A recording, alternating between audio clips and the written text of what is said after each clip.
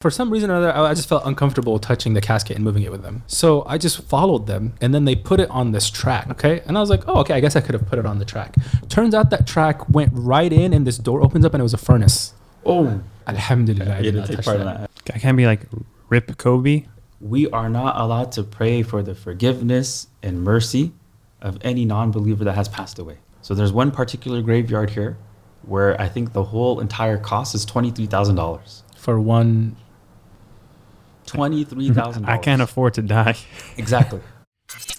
Assalamu alaikum. Welcome to another episode of the Prophetic Mentality Podcast. I am your host, Amr Mabrouk, joined by my co-host Munir and a very special returning guest, finally, Sheikh Forhan. Welcome back. Second round. You are one of the original 7. How are you doing today? Walaikum salam wa rahmatullah. Alhamdulillah, it's always an honor to be here. I'm doing good. Alhamdulillah, life is good. Everything is pleasant. Alhamdulillah. First time we had you, you were at the old studio in my tiny apartment. Now we've upgraded to this beautiful IOK MashaAllah. studio on your turf. Alhamdulillah. Things are coming full circle. Alhamdulillah. So, Sheikh, before we get like too deep into this topic, it's going to be a heavy topic today. How'd you do with the teenage versus Sheikh's basketball tournament? So the word on the streets is we got massacred. So there's an element of truth to that. They did beat us by 20 points. 20. Okay. And Ouch. so I guess 2 clarifications. Yeah, I said, how did you do? Not your team. Yeah. I'm talking. How was your game? We didn't pick the teams. The kids Oh. picked the teams. Okay. And they had 2 mashallah varsity high school basketball players on their team. Okay. And all the imams and sheikhs were in their late 30s, early 40s. I did my job. I said when I play basketball, I have one job, to put the ball in the hoop. And that's what I do. Alhamdulillah. Alhamdulillah. But we also had a lot of turnovers from some of our players. And all those turnovers turned into fast break points. So at halftime, we were good. You can name drop. At halftime, it was 24-21. So we're right there. And then the stamina And then, kicked in. and then the third quarter, they just outran us. Oh, man. You guys were gassed. Basically, if we ended it at halftime, it would have been like respectable. Alhamdulillah. Glad to see the youth out and about, though. You don't see kids outside these days. So You don't. that's good. That's good. Yeah. But even all the kids that play, like I remember growing up, we'd play ball in the park at least 2-3 hours every single day. The same park, if you go there today, it's empty. 2-3 hours a day? I'm trying to remember. Yeah, I used to be out all day. I guess so. MashaAllah. Yeah, you don't see kids out now. You know who I see at my local park? Drug dealers. It's a good area too, but listen, we're in California. You know how things are. They were there back in the days, but they still played ball. Yeah.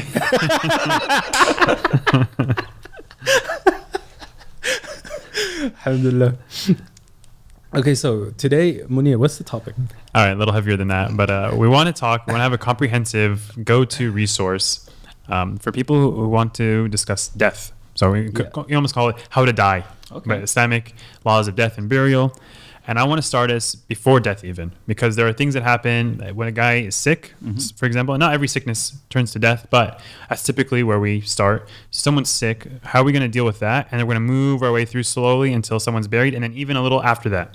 Okay. So we get the full picture. So every question someone might have of this, any scenario, and inshallah we'll timestamp this YouTube video. Someone can just scroll through, find that question, and then they can get the answer. So it's Okay. all in one place. Yeah, Munir will timestamp it. I'm already busy enough. Like, I got you. So now, Sheikh. So we have someone, a friend of ours, they say they're sick in their home. So what do we do? Is a Muslim, are we obligated to visit? Should I not visit? He's sick. I don't want to push and be a burden on them. COVID, I don't. How long should I, COVID aside, let's say. How long should I visit? Maybe they need company. They're lonely, right? They've been sick. Should I be there for a couple hours, really be there for them? Yeah. Should I bring food, not bring food? Are they supposed to serve me, actually, right? As I'm the guest. Okay. So go through that. So I guess first and foremost, Bismillah ar-Rahman ar-Rahim. So sickness, obviously, it's like a natural part of life. Everyone's going to get sick at one time or another.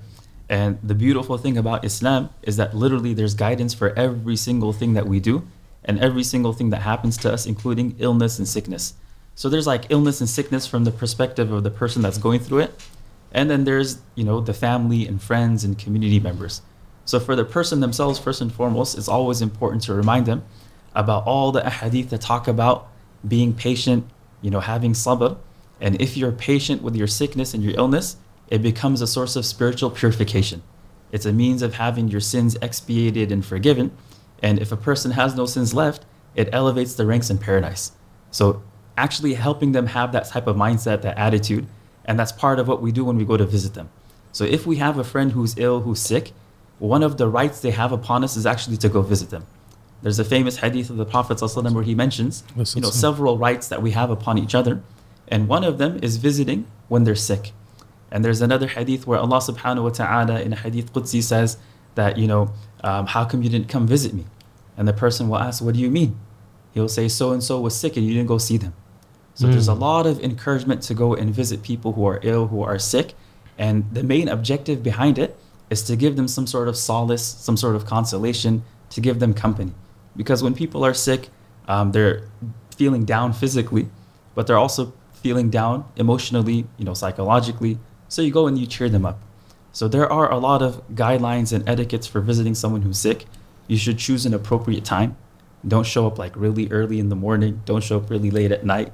Try to figure out if it's a time that's comfortable for the person you're going to see. And when you go there, you are not supposed to stay there for a long time. What's a long time? Or is that just subjective to? It's really subjective. Okay. But a long time would be where they start becoming uncomfortable. Okay. Like you kind of sense they're tired. They're kind of like you've overstayed your welcome. The purpose is you go there, you cheer them up for a bit, you talk to them, raise their spirits, remind them about being patient and reward, and then you leave. Some of the etiquettes are you're not supposed to like ask them, how sick are you? What did the doctor say? What's going to happen? What's the prognosis look like? How long you got left? Right? Don't give unwarranted and unwanted medical advice. Right? Don't be like, oh, you should take this medicine and that medicine, or the pharmaceuticals are all to get your money. Forget all your prescriptions and go herbal and whatever and go vegan. don't do all that stuff when you're there.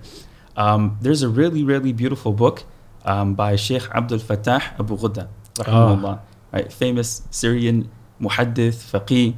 He has a book called Min Adab al-Islam. It's been translated to English, Islamic Manners, and there's a whole section on the etiquettes and manners of visiting someone who's sick. And he mentions all of these various etiquettes along with like the evidence from the Quran and from the Hadith. So it's a really beautiful book. Is there another book? Because those books are like gold. I think they may be out of print. If you have one, hold on to it. Fortress of the Muslim. I have not probably seen has it. like some section. It has the supplication. What about like Adab al-Mufrad? Yeah, that has some of them as well. That has some of them? Okay. But Islamic Manners, that's like the go-to text for this topic. We have a bunch in the library upstairs. You hear that? Become an IOK seminary student. I'm sure you can find the PDF online. Yeah, so. Every Islamic book has its PDF. Yeah. But that's like that. And again, when you go, your main objective, your main purpose should be, I'm going to cheer this person up. Okay. Right. And there is also prophetic advice for offering that person their like favorite food. Because there is something about finding comfort in a good meal. Right. So if a person's sick and they're expressing that, hey, I really want to eat something, take it to them and serve it to them. They'll just cheer them up. Yeah, my family, we've done that before where someone's sick and even with COVID, so say you can't go. Now we have DoorDash, Uber Eats, whatever else. We've sent food, right? You can at least send something. Or send the Venmo charge of like, this is how much it would cost to get like I know you love Jamba Juice. So like this is how much it would cost. Either get it or get something else for yourself. But here's the money. I wish I could come visit, but I can't. And even if like maybe they're in the Bay Area, I'm in SoCal, I can't do that, right? Yeah. So it still means today to quote unquote help out or visit without going physically. Definitely. So yeah. So even if it's like calling someone, texting them, that's also a form of fulfilling that right. Yeah. All right. And the best would be to actually go see them in person. If they're local, if they're your relative, if it's a community member, there's nothing like going in person. And honestly speaking, it really does bring them joy. It brings them happiness. And those are the memories that they'll remember regarding you. It will have them make dua for you. Yeah. It's just something that like the spiritual aspect of it can't like be like quantified. Especially if someone is really suffering, so all their sins are being forgiven and then they're becoming more pure, so their dua is more likely to be accepted than yours, so maybe you should make your way over there. So for the Prophet ﷺ, one of the adiyas, it's pretty short, right, is la ba's tahur inshallah. So in other words, like la ba's tahurun, like it's not a big deal. Yeah, it's a means of purification. There you go. Yeah. And there's other, in Mishkat al-Masabih, the famous hadith collection by Allama at-Tibrizi, there's a whole section there's a book called Kitab al-Janaiz. It's like the unit on funerals. And it goes through the hadith from illness all the way until burial and afterwards. So there is a section which talks about, like, if you go there are certain supplications that you should recite, like La ba's tahuran. And again, the purpose of that is to uplift their spirits. But also there's like aspects of ruqya that you can do. Like when you go to someone and they're feeling physical pain, you can recite Al-Fatiha, right? You can recite certain ad'iyah that are mentioned. I forgot what the exact wording is, but there's some supplications. And then like the Surah Al-Ikhlas, Al-Falaq, Al-Nas. Those are all from established riwayat, established ahadith that you can do. And that also, again, becomes a source of consolation for the person, that your visit to them is just not like, hey, I'm just here to see you. There's some actual like practice and ibadah going on at that time as well. Is that translated in English? It is. It is? Okay. The translation is not the best of translations, okay, but it does the job. Okay. It does the job. There's actually sunnah.com. I think they've uploaded like 70% of the book so far. So that section has been translated. Okay, perfect. And then in English, there's an exhaustive commentary that's been translated. I think it was originally in Urdu to English. Again, the translation is not the greatest, but it does the job. Yeah. Nice. I want to make a point on the visiting, because women tend to be way better at this than the men. Right. They're more likely to follow up with their friends, to go out of their way for them. Whereas guys, it's like, we'll put in a call and it's like, how you doing? Like, oh, I'm okay. Like, okay, you know, and we tend to underplay things. Yeah. But, you know, even as guys, your brother will appreciate it if you go out of your way for him. Definitely. You know, For sure. even though he may not say it, but Definitely. And I would say, like, in a modern context, even more so. Yeah. Because we're so like disconnected. Yeah. Especially emotionally and like socially and like those interpersonal skills. People just really appreciate being like acknowledged, being like taken care of. Yeah. So it makes a huge difference. Yeah. And it's not going to cost you a lot. Yeah. Yeah. For sure. So Shaykh, let's say, as is inevitable in Islam and all life, someone's going to die. We all die. And this person on the sick bed may actually be on their deathbed. Mm-hmm. So, and let's say, like, we know this is terminal. Like, it's not one of these questionable, like, are they going to make it? Not like, this is it. This is the end of the time. Doctor calls you in. What should we be doing? I'm sitting there over this person. Should I be saying, say your shahada, say it, come on, you're going to die any minute, say the shahada? Should I be yelling it like that? Or how do I encourage them to say that? Very good. So there is the hadith that man kana akhiru kalamihi la ilaha illallah dakhala al-jannah. That whoever's last words are la ilaha illallah Muhammad Rasulullah, they say the shahada, they'll enter into paradise. So there's this aspect of encouraging them to say it. Now, encouraging to say it doesn't mean that you're standing at their deathbed and you're like yelling at their ear, hey, say the shahada, say the shahada. Because at that time, people are going through difficulties and hardships. You don't know how they're going to respond. So the advice is not to do that, because it's possible that they're like, no, I'm not going to say it. You don't know what mental state they're in. You don't know what's going to happen. So what they say is you just recite it in their presence. You keep saying it in their presence. Someone keeps saying it in the room. And there's something psychologically, if you hear something being repeated, you start repeating it. And we actually did a social experiment on this during Hajj. Someone died? Or? No, we just did a joke to see how this works. Oh, okay. So I don't know what it was, but there was like this really catchy Arabic commercial, and part of it was "A'tini telefonak." Give me your phone. Give me your phone. I don't know where this came from, but there was like 4 of us in a room. So 3 of us said, we're just going to keep saying it. Let's see what the 4th person does. So we just kept saying it like randomly. And within like 15 minutes, the 4th guy started saying it randomly too. So the guidance is that you don't directly instruct them. You don't directly give them a command to say it, but you just recite it in their presence. Yeah. And again, the expectation is that they hear it and they'll say it as well. Okay. All right. The second thing, that in their presence, it is recommended to recite Surah Yasin. Right, there's a hadith of the Prophet "Iqra'u Yasin ala mawtakum." So before death. Before death. Right. The literal translation is recite Yasin upon your dead, but it's interpreted to mean before, when they're on their deathbed. Yeah. And the wisdom behind that is that Yasin, a lot of its main topics and themes revolve around Iman and the Day of Judgment. So it's supposed to serve as a powerful reminder to them, and it gives them the opportunity to reflect and kind of repent and do istighfar before leaving this world. So is it too Yasin, late to repent while you're on your deathbed? The door of repentance is open until you leave this world. Okay. Hatta yugharghir. Right? The wording of the hadith is until your soul is literally being taken out of your throat. Okay. So the last moment, you can always do tawbah. Allah. Alhamdulillah. All right. So this person, you've been reciting Yasin, they say the shahada, inshallah, they pass away. Now, as I'm sitting here standing over this dead body, what are the rules of quote unquote engagement with this body? Am I allowed to touch the body any way I want? Can I kiss the forehead? Right? Some people say these are bid'ah, not bid'ah, etc. And let's say I'll take another step. Let's say it's someone's wife. Has my marriage technically ended at death? Am I allowed to touch the body anymore? Can I see the body, etc.? Okay. So as soon as a person passes away, the prophetic guidelines are, you make supplication for them. Mm-hmm. You ask Allah subhanahu wa ta'ala to make things easy, to ease their transition into the barzakh, to overlook their faults and their shortcomings. And it's said that, sometimes when a person passes away, their eyes remain open. Mm-hmm. So you should close the eyelids, Mm-hmm. right? Because that's kind of a scary sight where you have a deceased person and their eyes are still open and it seems like they're like looking into space or they might be looking at you. So you close the eyes.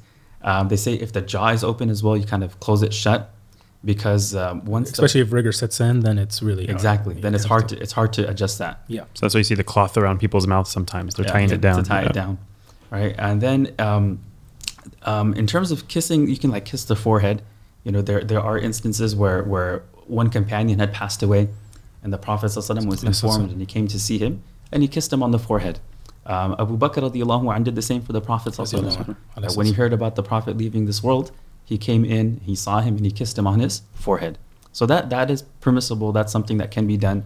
There's absolutely nothing wrong with crying, right? Expressing your grief and your sorrow, that's totally normal. It's a natural human reaction. It's a natural human emotion. And it's a sign of rahmah. As the Prophet ﷺ said, that this is rahmah that Allah has placed in our hearts.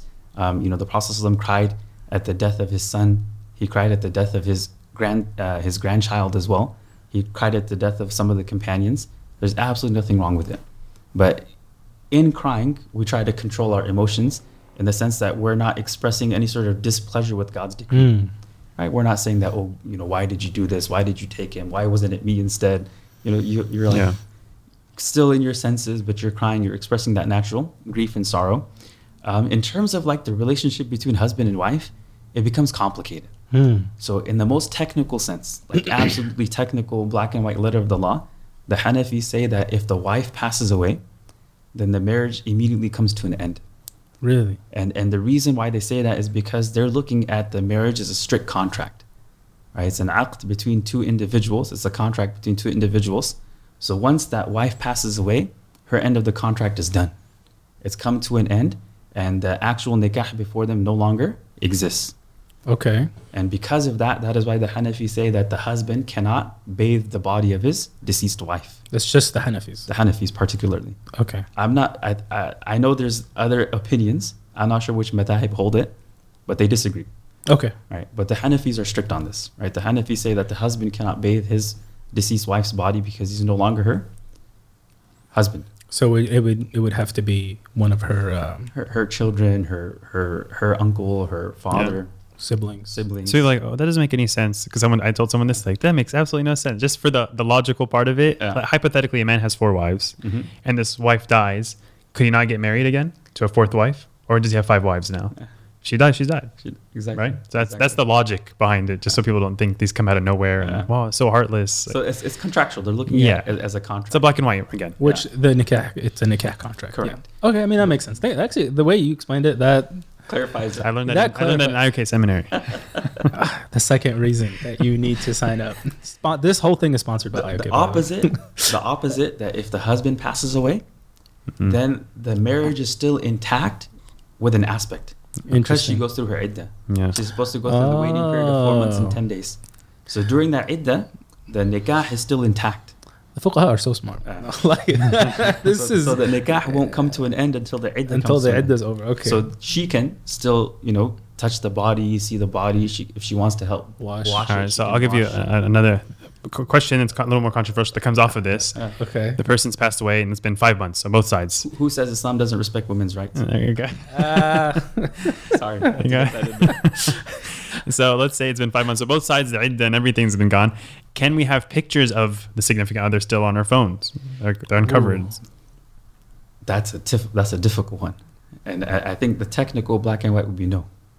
Wow. Right? The technical black and white would be no, because you're no longer married. Subhanallah. That's a tough one. That's something I didn't even think about. Wow. Yeah. Yeah, you'd have to delete a whole bunch of photos. Well, you give them to your kids or something, but like you cannot. Unless you go back to the photo, the pictures are halal. There we go. Then it was all bad in the first place. I think you should just become a Maliki at that point. Do you know the opinion of the Malikis? You don't know yet. I don't know it, but All right. So You know, before pictures became like really like ubiquitous with the phones and stuff like yeah. that. There's a famous speaker. We're at a conference, and people were just constantly like taking pictures of him. Mm. He's like, "Hey, remember when pictures were haram?" Like in the middle of this talk, everyone's like, "Oh." okay, so we talked about marriage. Dua, just asking for forgiveness and ease for them. Yeah. Okay, can people visit when the body's still let's say they're at your house or from the hospital, we move them to your house or whatever else. Can they come visit you with the dead body there? Yes, they can. Okay. Right? They're like, in the American context, we've seen so many movies and TV shows like there's this whole like lying in wait. Yeah. Yeah, is that what's the permissibility on that? Where you have where they dress the body and people come by and they take a look? Is that So allowed? that goes against like the Islamic norms and etiquettes. Because they embalm it. They like They fill it up embalm with it. Yeah, weird yeah, yeah. chemicals. They embalm it. They like dress it up. They comb the hair. They put like a nice 3-piece suit and stuff like that. Yeah. Like well, this was before I knew you're not supposed to do that. I attended a non-Muslim funeral, and he had actually fallen off of a building. So the the person that died. I think he was doing parkour, Wow. and and they had the wake, and you can tell that they had to put his They face reconstruct back it. together, and it did not look. Yeah. Actually, yeah, it was like I would rather not, you Yeah. know. But I wasn't sure. Yeah. So you're saying it's not against etiquette. Yeah. In the Islamic context, like after like when a person passes away, people can come still see them. They want to look at them one last time. Okay. But the general advice is to hasten the funeral process as soon as possible. What's the time? Is it like 48 hours, 24 hours? There's no time limit. It's just Okay. as soon as things can get done, it should be done. What if I'm running out of time? Do I throw the body into the ocean like Osama bin Laden style? Okay, Munir. I don't know about that. That's That's the American fiqh process. That was the American fiqh. where's the body? Oh, we dumped in the ocean. They said we had to bury it. Yeah. I know here at some of the God. Muslim mortuaries, after the washing, they have like a little like waiting area, like a staging room. Well, the body's shrouded, but they'll uncover the face for like the family to come say, see you one last time. Okay. That's okay. So, I mean, in America or the American context, sometimes they'll wait weeks. Yeah. Whereas like I have known people here, they'll get a call, be like, oh, your father died and we buried him. Like this in the Middle East. Like, Yeah. oh, your dad died, we buried him, we're just letting you know. Yeah. You know what I mean? You didn't even get a chance. Yeah. So, So the encouragement is that it should be done as soon as possible. As soon as possible. Okay. So there shouldn't be any unnecessary delays. Sometimes like there are children in different states or different countries that want to make it back. If it's something like super like important to them and super emotional and they're like going to be upset, then there's leeway, right? There's leeway to give them that time. But it's generally for the rights of the body, Yeah. right? Yeah. The body itself has Correct. certain. Okay. Correct. Like there's I forgot the exact wording, but there's a hadith where the deceased actually says that, hey, hurry up and take me to my grave. Wow. Because there's another whole process that Yeah, starts in the exactly. grave, right? So going back, you mentioned going to like a non-Muslim's funeral. So sometimes someone's parent passes away, maybe at work or something. Yeah. Do I say may they rest in peace? They're in heaven now. They're an angel looking over you. Yeah. How do I speak So to them? that's a very, very important topic. And I think it's been highly like misconstrued and misunderstood and misrepresented. We are not allowed to pray for the forgiveness and mercy of any non-believer that has passed away. But that has already died. But the Prophet, Already died. the Yeah. Prophet ﷺ stood when the Jewish procession walked by. So we'll get to that. Okay. All right. So first and foremost, like you can supplicate for a non-believer if they're still alive. You ask Allah, Allah bless him. May Allah give them guidance. May Okay. Allah guide them towards the truth. May He make them. That's totally fine. Yeah. But once they leave this world, they are in the hands of Allah, and Allah Subhanahu wa Taala will do whatever He's going to do with them based on His mercy, based on His justice. Right? That's the realm of Allah. We're not there to do that. We This don't is, judge in the yeah. afterlife. based on what we knew of this person as they were alive. Correct. Okay. So if we know someone passed away upon disbelief, and that's what we know, there's no apparent sign that they accepted Islam, they didn't do the shahada on their deathbed, they died, we know they were like, atheists their whole life. Yeah. They died as a non-Muslim, we cannot pray for their forgiveness, we cannot pray for their mercy. because we can't. I can't be like Rip Kobe. Yeah. Munir, you're gonna piss No, you can't. That was happening, yeah. That was That's my point. Rip Kobe. Yeah. I mean, actually, every time a big celebrity dies or someone who like advocates It's, for Palestine, they'll say "Rip whoever, R.I.P. It's, Rest in what's his peace." name? Black Panther. Oh yeah, Chadwick. Chadwick. Chadwick. Yeah. R.I.P. That Chadwick. That was a lot. yeah. And it happens all the time. Muslims say R.I.P. Not understand. I don't think they understand that R.I.P. means rest in peace, which is a prayer, and you're praying for a deceased non-Muslim. I mean, they'll just straight up say like, "Oh, like you're in heaven now, watching over us. You've blessed." It's like, what is going on? Like, Muslims say that. Yeah, they say that. Well, you're not on Twitter yet, so that's 100%. Yeah. Never will be. yeah, I mean, the biggest evidence, the biggest proof for that is in the Quran itself. yeah. Right? Allah Subhanahu wa Taala Himself says that the Prophet ﷺ and the believers, they cannot make istighfar, right? للمشركين ولو كانوا أولي قربى, even if it happens to be their relatives. And the Prophet ﷺ, when his uncle Abu Talib passed away, right, he was there at the deathbed, and he was encouraging him like, just say this one statement. If you say this one state, I can intercede on your behalf, right? And at the end of the day, Abu Talib didn't do what? He didn't say it. He refused to profess that faith, and because of that, the Prophet ﷺ was told not to do what? No forgiveness. Don't make dua for him. And this is someone that was perhaps, like in terms of relationships, was one of the closest people to the Prophet ﷺ.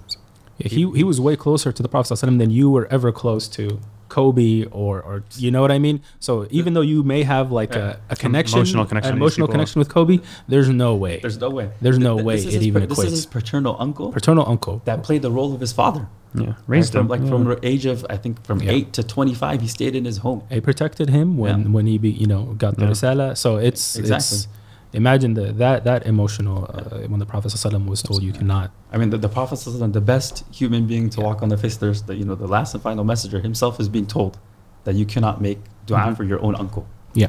So, I mean, that should be enough for all of us to like accept. Yeah. Like, we accept. And it's not like, I don't know what it is, but people are like, oh, that's not fair. That's not right. That's not mercy. That's not compassion. Or are you more merciful than Allah? Right? Are you more merciful than the Prophet? Yeah, people need to get that in their head, man. Yeah. So, Sheikh, how about condolences for Muslims? What am I supposed? I think that's one of the things most people don't know what to say. Right. So before that, making dua for non-Muslims, a common question is, can I also attend the funeral of a non-Muslim? Oh, yes. Right. Can I participate in their funeral? Can I go to their like service or whatever it is? Yeah. So the general ruling is you can participate as long as you're not participating in any religious activity. Okay. Right. So you stand there, can get buried there. Yeah. Just You hey, can- it's okay. Give the condolences to the family. Correct. Yeah. Correct. But make sure you're not participating in the religious. Yes. Like Is that the general ruling or is that a minority opinion? That's the general. That's the general. That's okay. the general. Like as long as you're not making dua for them, you're just there to pay respect to the family. Okay. Right, this was a friend of mine. This was an acquaintance. Hey, we grew up together. Yeah. Right. Maybe it's a close family friend. You're going to their funeral. You're like consoling the parents, giving them some solace. That's okay. And you can pray for the parents. Actually, you can so people may not the non-Muslims, they won't realize you're not quote unquote praying for them because you say God bless you and your family, Give right? you patience. Yeah. You're speaking Things to like the family, obviously not to the dead, Yeah. right? Correct. But Correct. you can do that. May God guide you to the straight path. Yeah. Just keep. Yeah.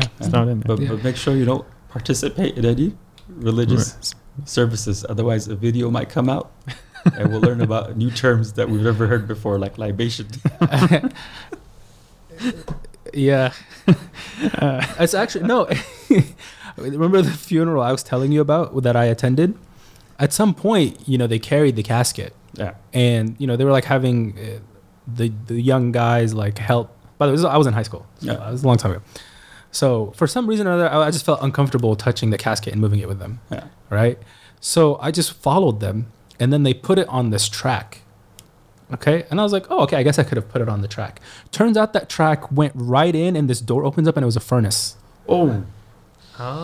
You're cremating the right, and I was like, Alhamdulillah, I You did didn't not take touch part that. in that, yeah. I did not take part in this. This is really, really bad. And I just because they opened it up, and it was like this huge fire. I was like, astaghfirullah, bro. Like this. It's kind of scary, like It a was- physical manifestation of what it was could a- possibly happen. Seriously, Yeah. seriously, crazy. It was crazy. I was standing right there, and it hit me. I was like, whoa! I did not expect that. Yeah. But yeah, so let's just be careful. You Be know. careful. Yeah. Be careful. As for condolences to like the believers, this is something. The non-believers, we could just say my condolences. That's good Exactly. enough. Yeah. Okay. My Yeah. I'm sorry for your loss. May, Yeah. may God give you patience. May Yeah. He bless you. things like that. Keep it generic and general. Generic, yeah. Right. For Muslims, learning how to give proper condolences is really important. Right. Our deen has a huge social component to it, particularly when it comes to interpersonal relationships. And again, just because of the way society is structured and individualism, I think we've kind of lost that art. Right? We've lost our art of interpersonal relationships and just like being kind to people. And when we go to funerals and burials here, it's really awkward because like you put the body in the ground and the family standing there and people kind of just like come say salam and give them a hug. And it's really awkward. People don't know what to say. People don't know what to do. Yeah. People don't know what to say. So you should offer condolences. Just like, yeah, I'm really sorry for your loss. You know, may Allah subhanahu wa ta'ala give you patience. May He give you strength. And may He give your loved one paradise. You can keep it very simple, very straightforward. I believe Sheikh Joe actually has an article on this. Sheikh Joe Bradford? Yeah. On his website, he has a whole article on how to offer condolences. Okay, good. Right. I'll be sure to link that. Yeah. So it's an excellent resource. And the Prophet ﷺ would make this particular statement as offering condolences. He would remind them that inna lillahi ma akhadh, that whatever Allah took belonged to Him. Right? Just helping that framework that look, this person that you lost belonged to Allah anyways. It was the property of Allah. Walillahi ma a'ta, and whatever Allah gave you in the first place belonged to Him. So just helping that build that mindset, that attitude that hey, any relationship I have in life, whether it's a wife, a child, a parent, sibling, friend, that's all from whom? Allah. And they're the property of Allah. وَكُلُّ شَيْءٍ عِنْدَهُ بِأَجْلٍ مُسَمَّى. Yeah. Right? Everything according to Allah has this appointed term. Right? There's an appointed term. They're meant to live here for whatever that appointed term is, and Allah will take it back. Right? So then He would say, فَلْيَصْبِرْ وَلْيَحْتَسِبْ. So be patient. Have sabr, right? Have that self-restraint, have that self-control. Accept the decree of Allah. وَلْيَحْتَسِبْ, and expect reward for that. Yeah. So those are simple words you can just say to anyone. They're the prophetic words. And inshallah, that'll be a source of consolation for the person as well. It's beautiful. Yeah. So, Are we out of... do you have more questions? Oh, yeah. So I wanted to segue, but... Well, this will help your segue. Sometimes the person dying is not on a deathbed. The person dying is actually within the womb of a mother. And we have stillborns, for example, so which is when someone gives birth to a already dead baby. Correct. Another time now, there's a big debate in Roe v. Wade, for people's context, which just got quote-unquote overturned by the Supreme Court. Alhamdulillah. So someone might, let's say someone aborted their baby. Yeah. At what point, how old does that baby have to be? And maybe it was for, let's not say it was for bad purposes. Like they aborted for legitimate purposes. The mother was weak, whatever it was. Yeah. How old does that fetus have to be before we even pray janazah for it? Correct. Or if it's too young, do we not worry about that? Okay. So when it comes to like the idea of life, I think that the majority position is that the soul enters the body after 120. Right? After 120 days, that is from conception. So that is when the child is considered to be an actual life. Yeah. So the severity of aborting after that point is very high. Right? It's tantamount to murder if there's no legitimate reason, if there's no concession. So if someone were to abort for a legitimate reason, then they would bury the child, but they would shroud it and bury it, but there'd be no salatul janazah. Okay. There'd be no salatul janazah. And the reason why I'm saying that is because like in the books of fiqh, it mentions if there's a stillbirth, meaning the child was born and it didn't cry, there's no sign of life, then the child will be shrouded and buried. And that's it. But if the child was born and there were some signs of life at first, like it cried for a bit, there was some breathing and then passed away, then you would name the child, you would wash it, shroud it, and bury it. But it was alive in the womb. I mean, it was until... So the life in the womb is a separate aspect of life than life outside the womb. So they make this differentiation. But sometimes a woman can go into labor early, very premature. I think the latest article I saw was 23 weeks. They kept the baby... the baby was still alive and he lived a life. Yeah. So, at what point does that... As soon as it comes out the womb. And if it's still alive, it's still alive. Letter of the law. So you have to remember, there's like difference between letter of the law and like what we think should be. This is a law to keep things straight in order, right? No, I understand. For so me, it's still a life inside the womb, right? It's still considered a life, but the reality of that life is very different than the life outside. outside. And the way they kind of like say it, like there was the life في عالم الأرواح, right? We don't We're a bunch of souls back then. Yeah. We don't Yeah. remember that whatsoever. But that was a type of life that we've already lived. Is it there's a certain name for it, right? عالم الأرواح. عالم الأرواح. Oh, عالم الأرواح. Okay. Right. So there was a life that we lived before coming into this world. Okay. What it was, what the reality was, we have no clue. But we all know that we had a conversation with Allah. Right? ألست بربكم قالوا بلى. Right? So that happened, and then they say that there's a life in the womb of the mother. We don't remember anything from that life, but we're alive in there. Right? The soul is there. We're being fed. Right? We're being nourished, but we have no recollection of that. And then when you come into this world, it's a different reality. It's another life, but it's a totally different reality. When you die and you're in your grave in the barzakh, that's another life. Right? There's an aspect of life there as well. And then after the barzakh and the hereafter, that's another life. So each of these are stages of transition. So each stage has its own particular set of rulings to it then. Okay. All right. Beautiful. Do you have any questions beyond? It wasn't going to be about that actually, but you can continue your. Well, from here, we're going to go to cleaning a body. So if you have something in this realm, go for it. No, I just wanted to touch base on the importance of actually talking about this conversation about remembering death and talking about death and understanding it as a process. Like it's just like death is not the end of your life. Well, it's technically is the end of your life, but it's not the end of your.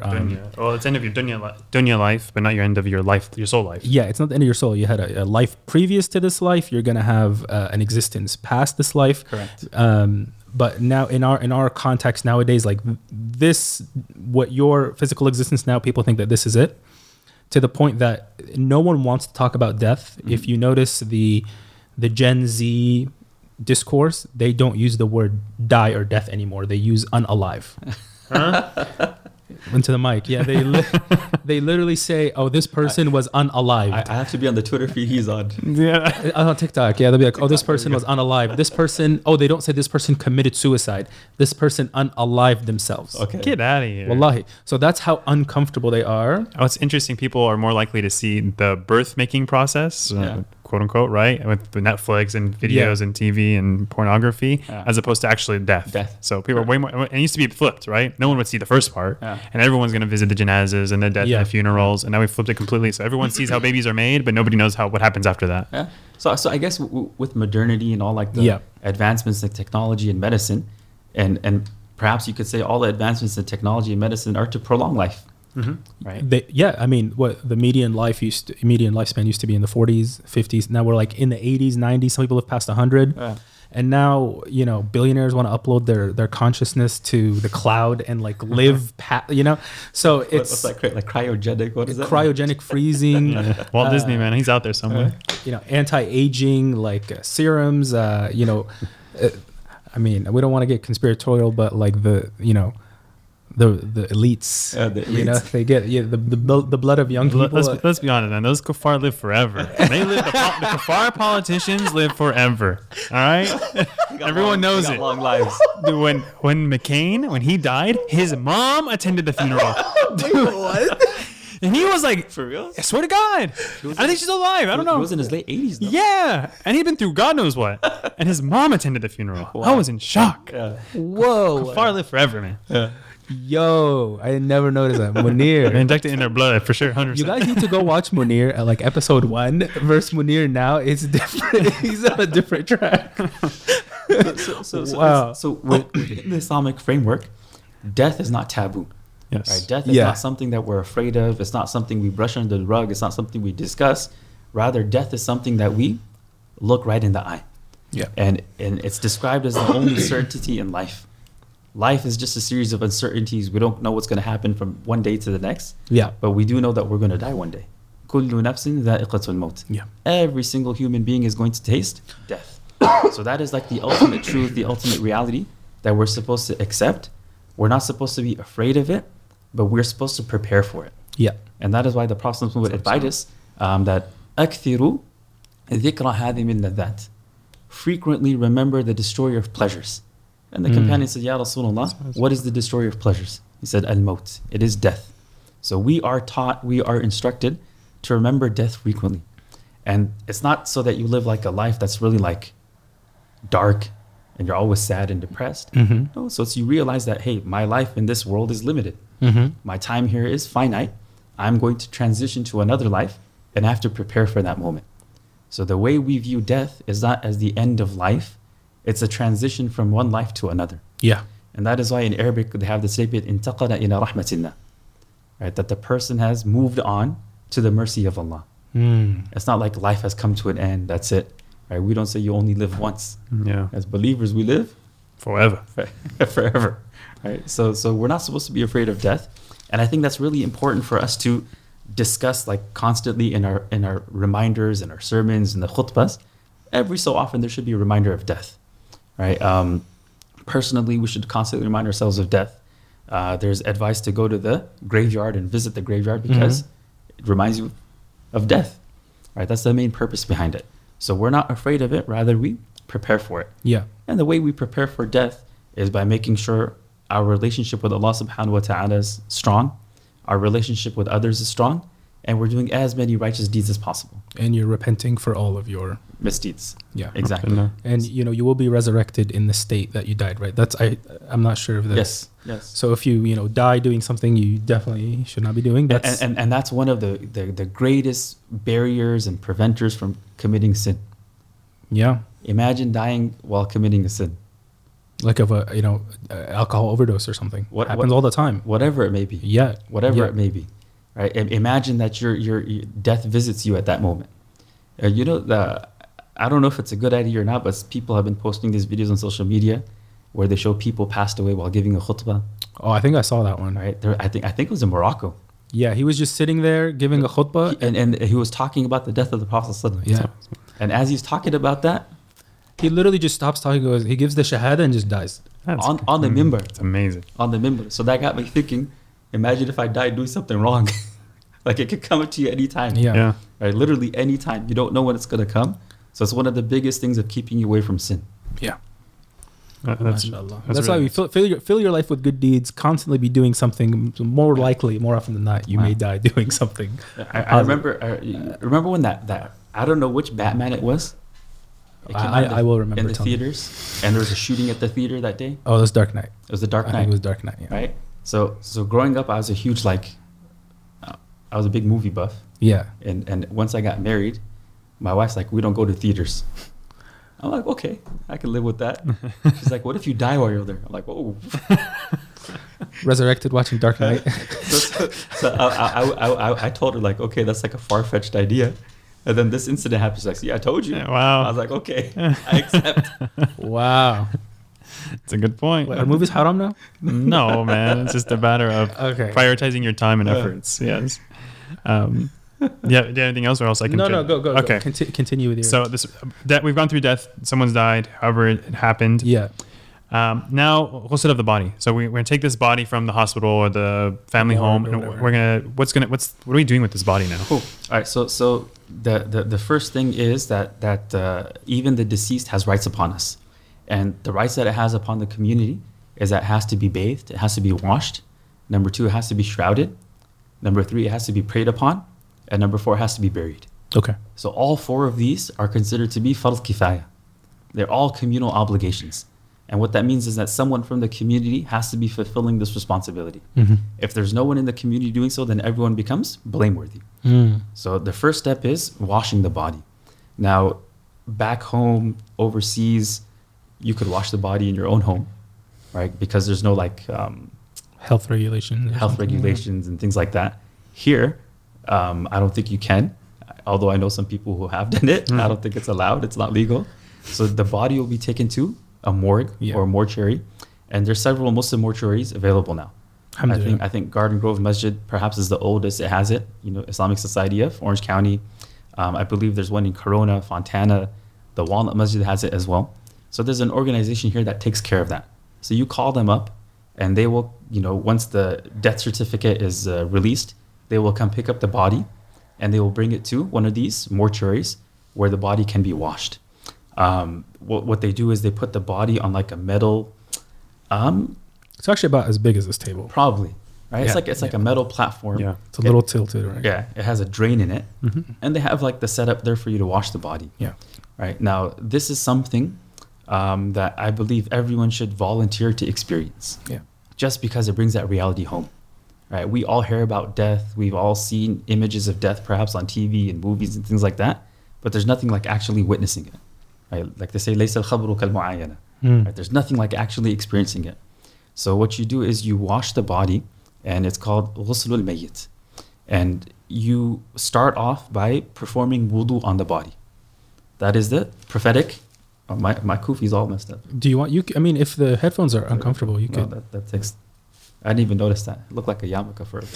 Wait, Sheikh, take off the headphones, put them back on, because I don't want your hair to.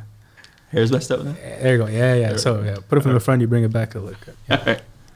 So you perform wudu on the body. Okay.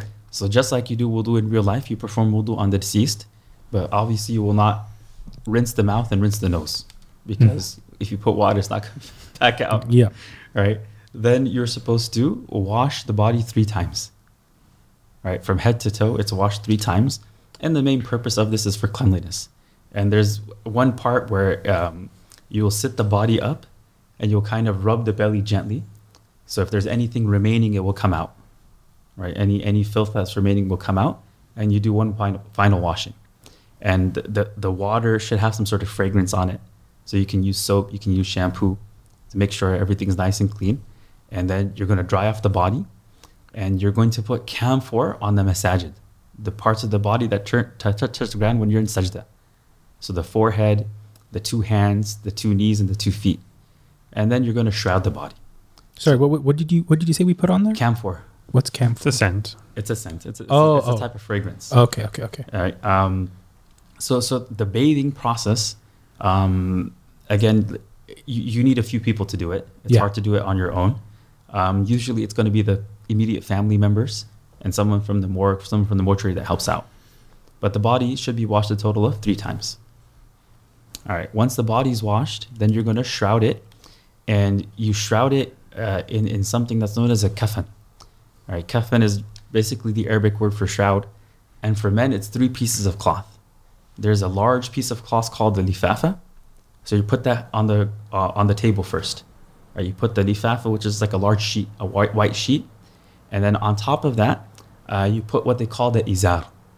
The izar in when you're alive, it's the lower garment. Right? It's like a waistcloth, a lungi, but the izar is essentially another sheet, just as big as the lifafa. And the third thing you put is a qamis. Now, qamis is usually a shirt, but this is more like a poncho. So it's a sheet with a hole in the middle for the head. So you put these 3 sheets down, and then you put the body on top. So first you bring over the qamis over the head. So now the body's covered. Then you wrap the izar, and you wrap the lifafa. And that is the kafan. It's just shrouded in these white pieces of cloth. Gonna look like what a about hedgie. what about paying like $10,000 for a coffin? Coffins are not recommended. If you have to, because there's a regulation, some graveyards have that, then you have no option. But they say you should still put some dirt. Fill the coffin with dirt, right? Put some dirt inside the coffin. But ideally, you should just put it in the shroud and no coffin. I've seen this thing where they try to do these. They're called like ecological burials, where they bury you in like a some sort of like sack, biodegradable sack, and then essentially and they put like a tree, and then the tree feeds on you, and it is that something like permissible. So like essentially you feed a new tree. Okay. I thought I saw that, I was like that looks wrong. I didn't pass judgment, So what maybe I should ask. I don't know about that. You don't know about? I don't know about that. You don't know about that? Okay. But ideally, you should just put it in the white shroud. Okay. Right. That is the recommendation. That is the sunnah. And if you can avoid having a coffin, there shouldn't be a coffin. Okay. Yeah. How about, so I heard in Sunday school, the martyrs don't get... Hold on. It's close to time. Do you need to go right now? No, 12. 12 is fine. Oh, you said 12? Okay. So I heard in Sunday school, martyrs don't get washed and shrouded. They just get thrown into the grave because they're martyrs and mashallah, they go straight to Jannah. Yeah. And then I also heard another hadith that I could be a martyr if I die in a collapsed building, a car accident, a stomach, drowning, fire, right? So if I'm in a country that's getting bombed and someone dies in a collapsed building, do I have to wash them and shroud them? Or? Okay, very good. So there are different classifications of martyrs. Right? There are different classifications of shuhada. There is one specific type of martyr whose body will not be washed. They will be buried and shrouded in their clothes that they were killed in. And those are the ones that actually died on the battlefield. So they are engaged in, I'm going to use the J word. Right? Jihad. So it's a safe space. Huh? You told me. Okay. It's jihad. So those who passed away in jihad, whether it was defensive, whatever it may be, and they actually died on the battlefield. So their body will not be washed. They'll be buried in their clothes that they passed away in. The other categories of shuhada, like dying from Impact. the plague or impact or drowning or a building collapsing on you, they are shuhada in terms of reward. Okay. Right? In terms of reward, they will get the same reward as a martyr. They'll be with them in the hereafter. But for funeral purposes, they're treated like anyone else. Okay. So their body will still be washed and bathed. They will still be shrouded. The salatul janazah will still happen upon them. All right. That covers it. That covers it. Now, this body's been cleaned, ready to go.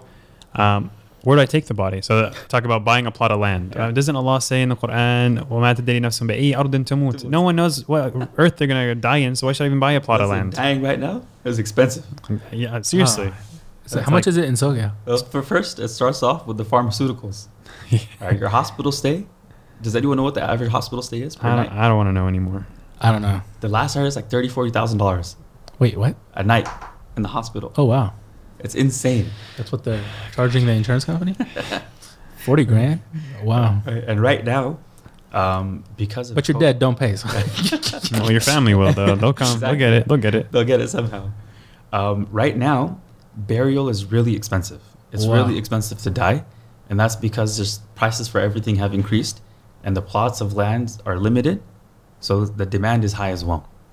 So there's one particular graveyard here where I think the whole entire cost is $23,000. For one. $23,000. I can't afford to die. Exactly. But this is a fard kifaya on the a fard community. kifaya. So if someone can't afford it, what's So up? there are organizations there that help out. If someone's unable to afford that, then they have their contacts that they'll reach out to and they'll collect sadaqah on behalf of them and take care of it. So there is an idea. I mean, first and foremost, there should be someone who's concerned for this. There has to be some organization, there has to be a group of people that's actively looking to establish a Muslim cemetery that's affordable. So in SoCal, there are a few. There's one in Westminster that has a Muslim plot, but that's the most expensive. I heard there's one in Lake Forest that's a lot cheaper, but I believe you have to use a coffin there, and it's not like 100% Muslim plot. Let's just go to Apple Valley. Yeah. You know where that is? It's north of like, there's like San Bernardino and then there's mountains. There's Yeah. a town north of that. Yeah. So maybe like 2 hours drive. Okay. There's nothing there. Yeah. So there's one in Lancaster like that. Okay, yeah. So there's a Muslim cemetery in Lancaster, Probably empty. but we have a joke there that if you bury your loved one there, the next time you'll see them is Yawm al-Qiyamah. Because no one's going to drive 90 miles to go visit the grave. Hey, but at least you died debt free, you know? My God. Okay, well, So it's expensive. yeah. It's So should I buy a plot before I die? There we go. Yes. I just want to get to. Yes. If you're planning ahead and you're preparing, you don't want to put your loved ones in like financial difficulty. It's a good idea to buy a plot beforehand. That's just part of preparing for death, Okay. right? Have your will and the, buy a plot. In the reality that we live in today, it's part of preparing for death. Have a plot ready to go. Okay. It'll just make things easier for your family, your loved ones. And honestly, dealing with that when you lose a loved one sucks. Like you just lost a parent, and now you have to like Figure out 20 grand. you have to figure that out, or you have to do all the paperwork and stuff. It's a headache. Yeah. Yeah. Okay. So we know where we're going. I have the body. I know where I'm taking it. But before we take it there, we got to pray for it. Correct. Uh-huh. So, and it's interesting. I go to these janazah prayers. The body's never in the masjid. Yeah. But typically, it's not in actual physical masjid. Why is that? Why aren't we praying for it in where we think? Very good. So there is a legitimate difference of opinion amongst the fuqaha if you can perform salatul janazah in the masjid or not. So the Hanafis, they're the strictest on this. They say that salatul janazah should not be performed in the masjid, and they argue mostly using like somewhat like rationalizing it by saying that the masjid is for the living, it's not for the dead. And if you bring the body, a corpse in the masjid, then there's a possibility of there being najasa. Right? There's a possibility of some sort of filth being brought into the masjid and causing the masjid to become dirty. So you pray the salatul janazah outside. And they say that the Prophet ﷺ, when he would perform janazah, he would perform it in the musalla outside, not inside Masjid Nabawi. So those are the arguments they use. But other madhab say no problem. As long as you can ensure that there's no filth that's going to be like dropped in the masjid, there's no problem with it. So the most modern masajid come up with like a in between.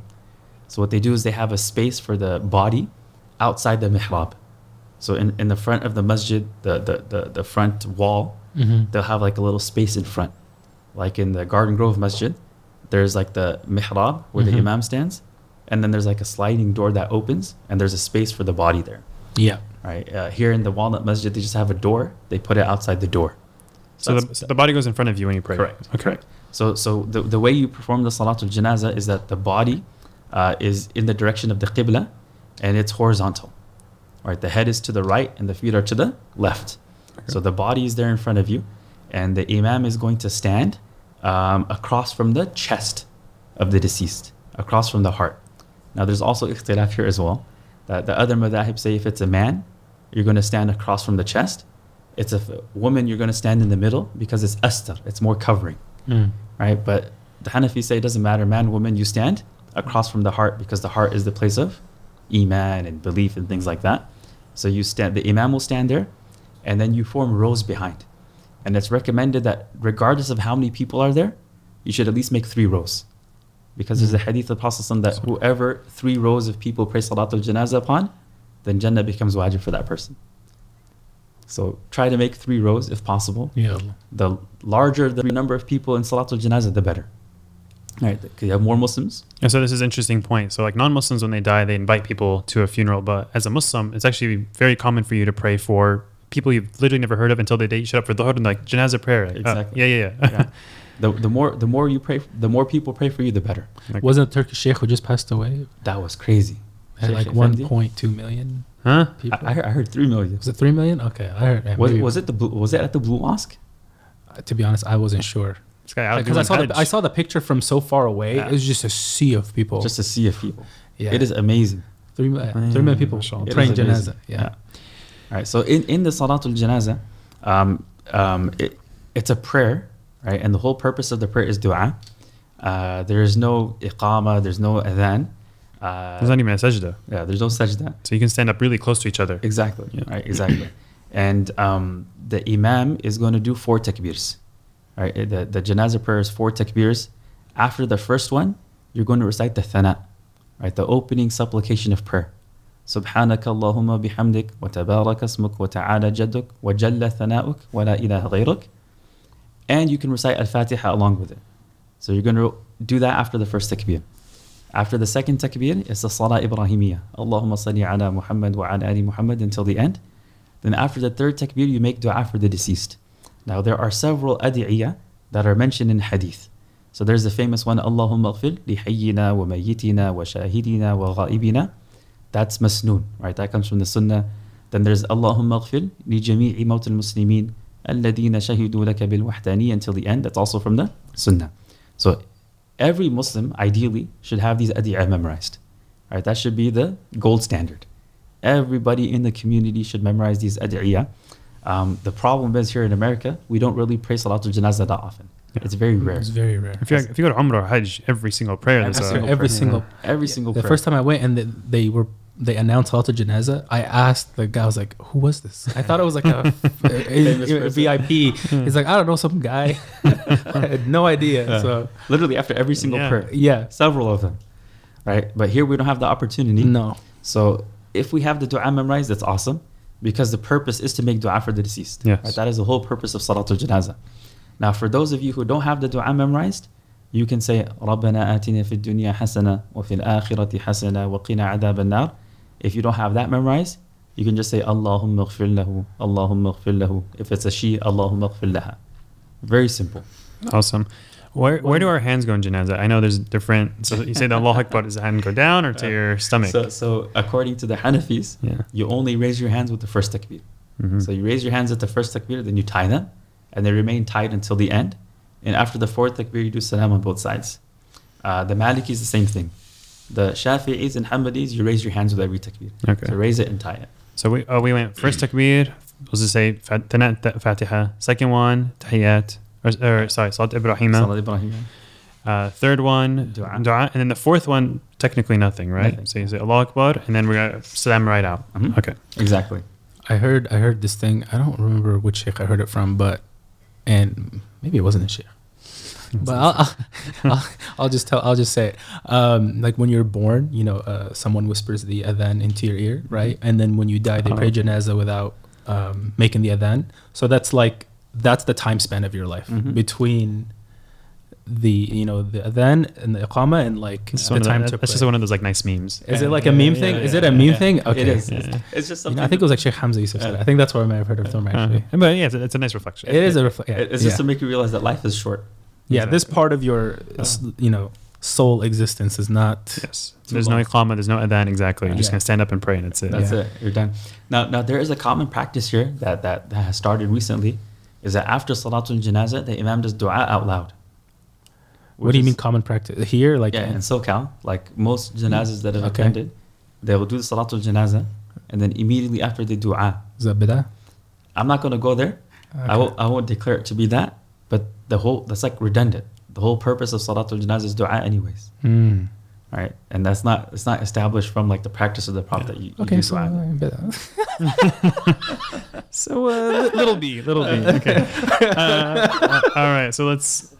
Oh, okay. Here's another good one because we've talked about prayer, but how about suicide? This person, God forbid, has committed suicide. Oh, and we even yeah. pray janazah for the Prophet ﷺ didn't pray janazah for them. I heard. What if they're mentally ill? So there is a lot of confusion regarding this. So first and foremost, there's like the actual ruling of suicide itself, right? Which everyone across the board agrees is totally impermissible. Yeah. Right? We do not have the right to take our own lives. Right? That's something from Allah that's only for Allah to decide and determine. But unfortunately, because of mental health issues and problems and depression, whatever the cause may be, people from our community do commit suicide.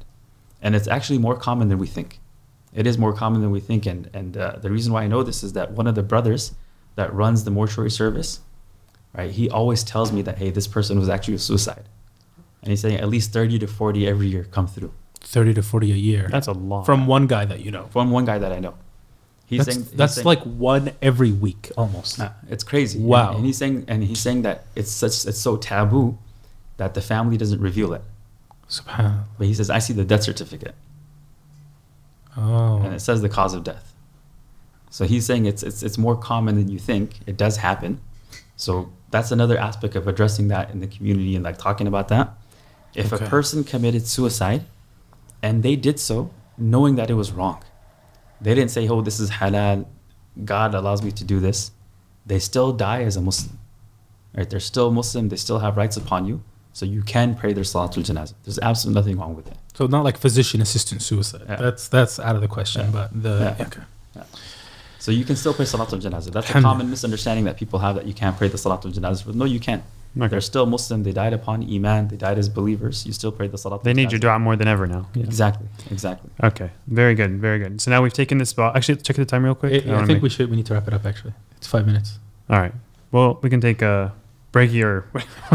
We'll stop here. Now because after this, we want to talk about the burial itself, things that happen there. After it's buried, what can we do? And that'd really wrap it up. Okay.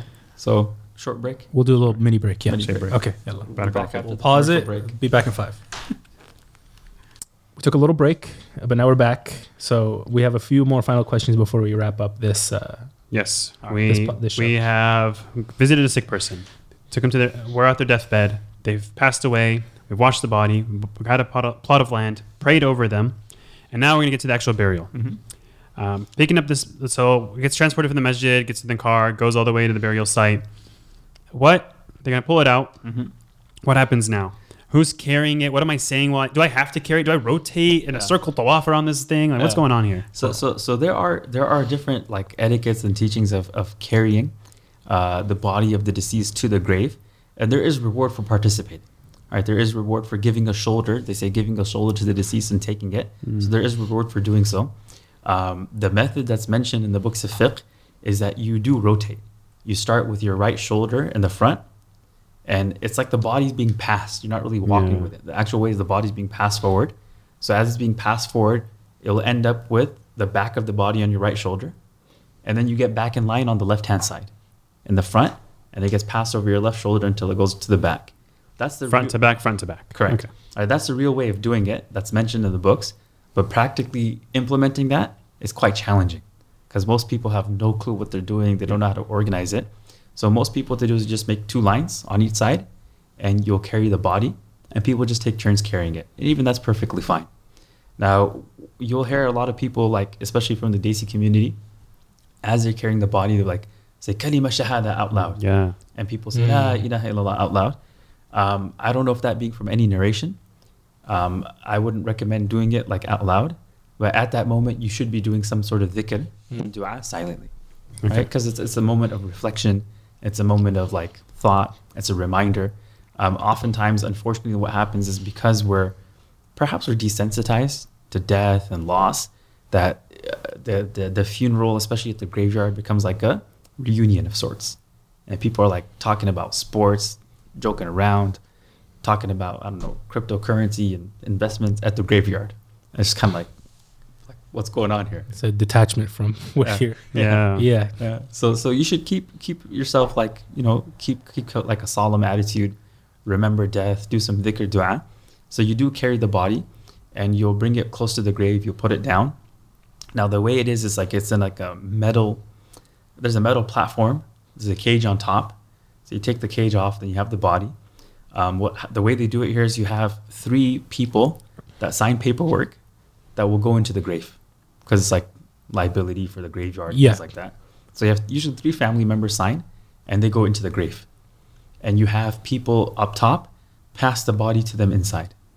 So as the body is being passed and placed in the grave, it's sunnah to say Bismillah wa ala millati Rasulillah, with the name of Allah and upon the way of the Messenger of Allah.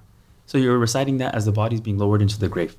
Now the sunnah is you're supposed to enter the body through the direction of the qibla.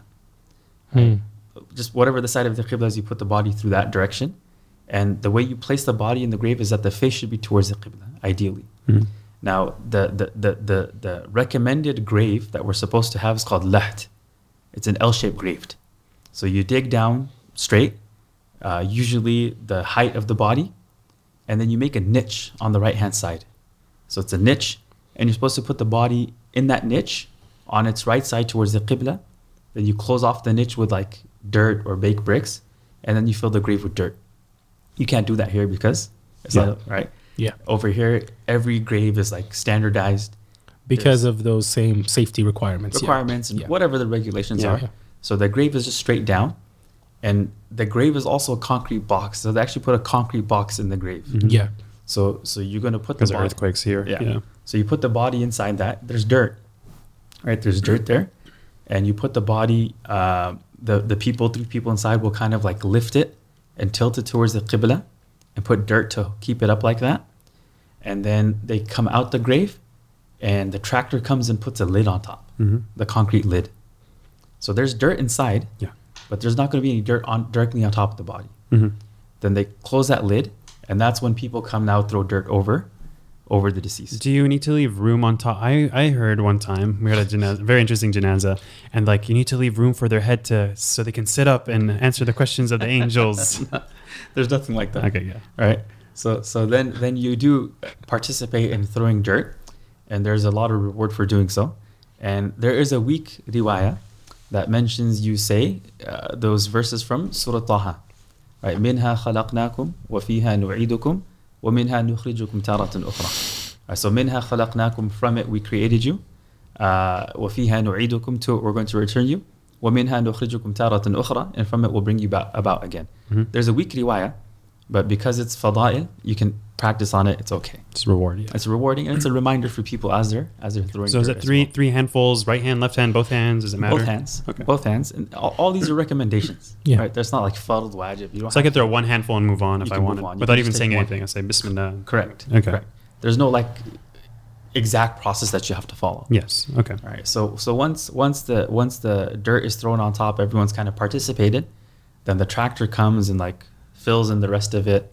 They kind of make it, into a mound or whatever. And then usually if there's an imam there, the people will gather and they'll make one final dua. Like there'll be a short reminder about death, and then the imam will make dua for the deceased and their family. What about the women? Are they allowed to be present, or is that a difference? Amazing question. So that is an important question. And I've seen the gradual like evolution of this over the past. I've been back for like 12 years now. Like I've been back since 12 years. So initially when I came back, it was almost unheard of that sisters would come. They would not even come to the graveyard. There'd be no space for them there. It was just a guy's thing. Slowly, gradually, you started seeing sisters coming that stand to the back and they'd just be there. And now it's like full on we're participating. Mixed, yeah. Yeah, it's like full on they just came, they throw the dirt as well. I don't know where that came from and how that started, but that's like the norm. According to the Hanafis, it is permissible. It is For the women to be jaiz present. for women to be present, to be there, as long as they can control their emotions. Like there's no wailing, there's no like That's crying true of out the loud. men too, Yeah. actually. Right? Exactly. Yeah. Right. As long as there's no wailing, there's no crying, there's no like overly excessive behavior, whatever it may be, and obviously that they, you know, the proper etiquette should be observed. Like just like the etiquettes of a masjid should be observed, the etiquettes of the graveyard should be observed. There should be gender segregation. Or there shouldn't be like free mixing at the graveyard, especially at the graveyard. Yeah. People should take their time. People should be dressed appropriately. Should women be throwing dirt? Is that part of it? So I haven't come across any like strict prohibition for it. So technically they could, Okay.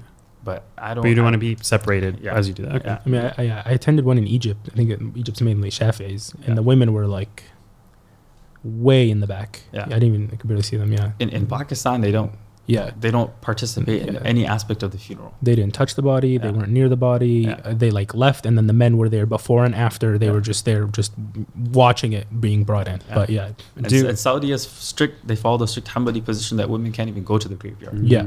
Yeah. So you said afterwards the imam will stand, give like a reminder and dua. Mhm. Do we do eulogies in Islam? So where we say he was a good man, he was a good father, and a good husband. And So like in the sense of like a full-on eulogy where you have these like prep statements and you're just like overly praising the person, there are hadith where it says that the angel says, were you really like that? Were you really like that to the person? oh no, So you can do a eulogy, but it should be fair, it should be balanced. Right? We're encouraged to remember the good things about the deceased, not the bad things. Okay. So you can mention some this was a person of iman, this was a person that came to the masjid, they were generous, they were good to their families. That's perfectly fine. okay. There's nothing wrong with that. You don't want to be over the top, Over the prepped type of thing. Just like good Yeah. man. Just, Yeah. May Allah, May Allah forgive. Exactly. Okay. That's exactly. In terms of like, so you can make again dua there. That's recommended. There's that was the practice of the Prophet ﷺ to make dua as well. It is said that the family should remain. Right after the burial is complete, the family should remain for a certain amount of time, because it says that the soul of the deceased finds comfort in that. It gives them comfort because the angels are going to come. Yeah. Right? Those two angels are going to come and ask those questions immediately. That the person's going to be propped up, man rabbuk, ma dinuk, man nabiyuk. Those questions are going to happen. So the family being there gives them that comfort, gives them that confidence. So the family should remain there. And as the family is remaining there, they make dua. Allahumma thabbitu bil qawli thabit. Allahumma aghfir lahu. Keep making dua for the person. Do you remind them of the answers? I've heard that. I haven't heard that. Okay. But what I think I saw that happen one time. Yeah. We saw a guy yelling at the grave. Yeah. It's like, the dua, Oh, was that the in slow? It's like- I think yeah. the dua I heard is Allahumma thabbitum bil qawli thabit. so give them the firmness on that Yeah. answer. On that answer. Were they bravely? I don't know. They do man. interesting things at the Yeah, I think they told us they're like something's gonna happen if you don't want to be here, leave. And I think we walked away, and then the guy kind of started going like crazy on the grave. Yeah, I've heard reciting parts of Baqarah at the head or feet of the. So there is a riwayah in Mishkat al-Masabih. Again, it's weak, Yeah. but it says that at the head you recite the opening verses of Baqarah, Okay. and at the feet the ending verses. Just like what the first 5 and then the last 2, I would assume. Yeah, Okay. yeah, exactly. So if someone does that as a practice for fadail, I think that's okay. Okay. Cool. That's okay. So that And then also Yasin at the grave, oh yes. Yeah. because it's ala mawtakum, you can interpret it both ways. Mm. So if someone were to recite Yasin at the graveyard, that would also be okay. Okay. Cool. This comes up sometimes. We're there and it's also time. Do we pray at the graveyard? Yeah.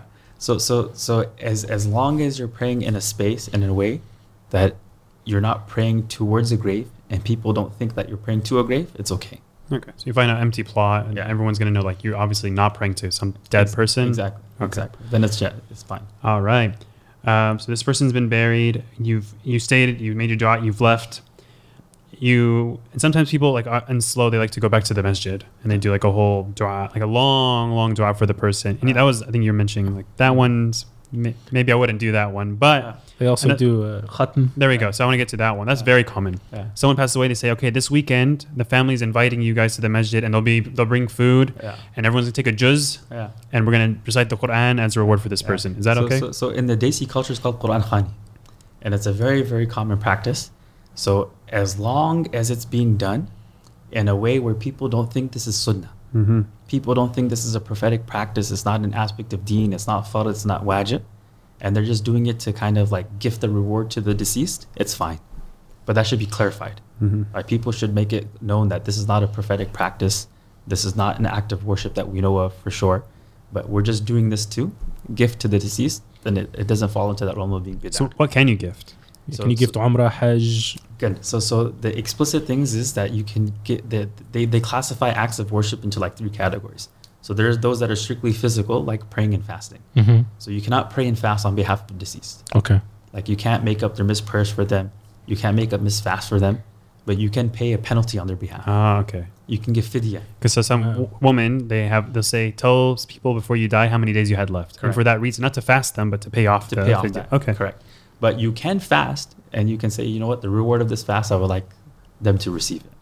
But that's different than making up a mandatory fast that they have for Ramadan. That's different than fasting on their behalf. Okay. Right? You can do Umrah and Hajj on their behalf because that's explicitly mentioned in Hadith. Okay. Those 2 acts of worship particularly, it's mentioned in Hadith, you can do that on their behalf. Then any good work, you can do it with the intention of them getting some reward for it. And that's totally fine. Like you'd be like, you know what, I'm reading this Quran and I'm doing it to gift the reward to, you know, my deceased father. Okay. Right. And obviously make dua for them. Yes, obviously. Of course. Because actions end at death except for 3 things. And one of them is like a child. A righteous child that supplicates for you. Okay. And of course, charity on their behalf. Yes. Right? Charity on their behalf. Any sort of waqf, like any sort of endowment, any sort of whatever it may be. Yeah, like Sheikh Tahir Anwar in the Bay Area, he was saying some families will come and they'll do this big condolence dinner or whatever else, or they'll waste their money on weird things for the grave or whatever it is. He's like, give me that money and I can build you a masjid in India and they're going to get the reward of that masjid until Yawm al-Qiyamah. Exactly. So you can be very smart about their inheritance or whatever it is. You can take that money and do something well that's just going to keep going for them. Exactly. Yeah. Or like a well or whatever. Yes. And your dollar goes a long way overseas. Yes. A long way. And because you brought up inheritance, and that's an important aspect. Yeah. That's the last aspect. There we go. Before a person passes away, they should have a written will. Mywasiya.com. Exactly. Joe Bradford, please. So it turns out I found out it's not completely like state binding. What you should really get is a trust. Then the trust will actually take care of it, and in the trust you have to like word it like you can't say by Islamic laws. Ahmed Sheikh does it. So if you go on his thing, you get a consultation. There you go. Exactly. Or some people check your work. Like I know my job has like a benefit where you can get really cheap, inexpensive trusts. Yeah. So you might have like a legal counsel or some type of benefit. So look into that because then you can get a trust for very inexpensive. Yeah. You have to do the calculations yourself. Yeah. They're not going to do it for you. So you're going to be like, all right, based on my family, 20%, 30%, 40%. All right. Yeah. So this is really important because unfortunately, money causes problems. More money, more problems. It's true. Subhanallah. Yeah. When someone dies, especially, it's like you think that's not on someone's mind, but I've seen where like relationships between siblings are ruined because of these things. Assets. Yeah. It gets ruined. Like they haven't spoken to for like 20 years. Who gets the house? Who gets the car? Exactly. Who gets It gets nasty. So all these things to avoid that should be clarified before death. And the best way is by having an actual document that's attested, that's legally binding, that's recognized, that people could follow, so to avoid all these issues and all these problems. And in terms of like the inheritance laws are there, it has set portions that just goes to the heirs. But up to 1/3 of your estate, you can do a wasiyah, you can bequest, and you can give that to whatever you want. If it's an individual, if it's a project, a masjid, an organization, up to 1/3 of your estate you can give. But after that 1/3, everything goes to the normal channel of inheritance. Yeah, because sometimes you see like famous... Bill Gates, famous. Bill Gates does it? He'll give 1% or whatever it is. Let's say 1% or 1.1. I can't remember. is going to go to his kids, and the rest is going to give it away. Yeah, you can't do that. Yeah, that's actually the ultimate. Like you're like, oh, that's Yeah. great. Well, they're going to be millionaires anyway. Who cares? No, you That's can't. you don't get to decide. They actually get to be billionaires. You know what's interesting? People are like, oh, Muslim, your inheritance laws are so backwards. Women get half. In certain scenarios, they don't know that, but in certain scenarios, they get half of what a man gets. You know what's amazing? These people criticizing us. I'm sorry. How much do you get guaranteed? Yeah. How much do you get? Zero, baby. Nothing. Zero. You know, it's a famous movie, Disney movie. 90s or 80s maybe, Aristocats. Yeah. Maybe you guys remember it. It's this widow, rich widow. She has a butler, and she has like 6 cats. And in her will, she's giving her money away when she dies to the cats. To the cats. The butler's been serving them for decades, right? Yeah. And the whole movie's the butler's like, I'm gonna get rid of the cats. They're gonna, that way she only has me to give the money to, right? And the whole movie you're rooting for these cats to inherit the entire will of this rich widow, and you're like. But in reality, this is psycho. And everyone in America be like, yeah, cats, get that inheritance. Your dad can die and like give all his money to his mistress, leaving your family with nothing. with nothing. You give it to his dog. It doesn't matter. So there's actual real stories where they give it to their dogs. Yeah. They left their entire shit to the dog. This is retarded. Oh, there was a... Sorry, it's misguidance. Wallahi, I'm sorry, I shouldn't say that. It's misguidance. It's just there's like what's his name? Jackie Chan is giving 0. To his kids? Yeah, what's his name? The said it? famous chef Ramsey? Ramsey 0. He's like, we're paying for your college education, but after that, you're on your own. On your own. Which is like, okay, I mean, you're probably gonna make it, but like, it's just Islamic. Yeah. The thing is, people don't This is the understand. definition of dhulm. Yeah. Allah subhanahu wa ta'ala, like you have to understand your risk is written for you. Mm-hmm. You didn't just, I earn this money, I get to. No, you didn't earn. Allah gave it to you Yeah. through means, and you don't get to decide what to do with it afterwards. So that's Another the. not Knives Out. That was a good movie. Oh, Knives Out. The yes. whole premise of that movie is the guy gave his money to anyone but his family. Family, And I was like, yeah, they're all greedy. They don't deserve it. But in reality, this is complete dhulm. He gave it to some random immigrant. Like, it makes no sense. Yeah. Nothing against immigrants. Well, I'm an immigrant. Yeah. Well, it's not his related immigrants. Munir wallahi, bro. You're gonna. Cancel me out. No, but that point is important. Where like that whole philosophy of like ownership and Some wealth immigrant. and realizing that our money's not really ours. Yeah. It's not. It's really important to understand because people sometimes they have such a hard time swallowing that pill of inheritance. Yeah, and I think once you understand that Allah subhanahu wa ta'ala decreed it a certain way, and if it's split up like that, there shouldn't be animosity between the family. Yeah. God said this is going to be what's perfect for you. That's Yeah. perfect So for just them. And it's going to work out best for all of you. Yeah. And the most blessings in it. And Yeah. you're all going to have more than what you thought if you Yeah. actually truly believe and internalize that. Alhamdulillah. That's why, like, the more I feel like, especially in the past few years, the more you see how people are just starting to come up with stuff and just this is how they live their life now, and then they just, they don't. First they didn't believe in God, now they thank the universe, and things are just going all over the place, right? So you're like, you become really, really thankful because you start seeing it like, okay, without guidance, this is literally what's happening in front of you. Yeah. Right? Like without guidance, people destroy themselves. Like, how are you going to destroy yourself? You see it. You're literally seeing it in front of your very eyes, right? So, death, very important. Remember it frequently. Remember it destroy your frequently. pleasures, and that's it. Have a will. Inshallah, I mean, I hope I hit every point. I want to hit every possible question someone has about death and sickness and condolences. And Yeah. I want one resource, timestamp it all, and someone searches it. It's all there. Inshallah. I Inshallah. think you gave me the idea of making this into a booklet as well. I told you. Yeah, man. I started it. Oh, you get it. Oh, you did? Process, yeah. Okay. Once it's done, would it be like a ebook PDF thing or? Both, yeah. Like Amazon, you can just get a... Oh, okay. Fantastic. Okay. Inshallah. We'll make sure to put that in the comments once that's released. Barakallahu feek, Sheikh. I think that's it. Yeah, I think we covered everything. May Allah give us a good death. Ameen. Ameen. Okay. Jazakallah khair, Sheikh, for joining us today. My honor, my pleasure. Thank you to all the listeners. Remember, please comment, like, and subscribe. A good 75% of people listening and watching are not subscribed. I don't know why. So please hit the subscribe. Yeah, astaghfirullah. So with that, this is Amr Mabrook with the Prophetic Mentality Podcast, signing off. Assalamu alaikum. Wa alaikum assalam wa rahmatullahi wa barakatuh.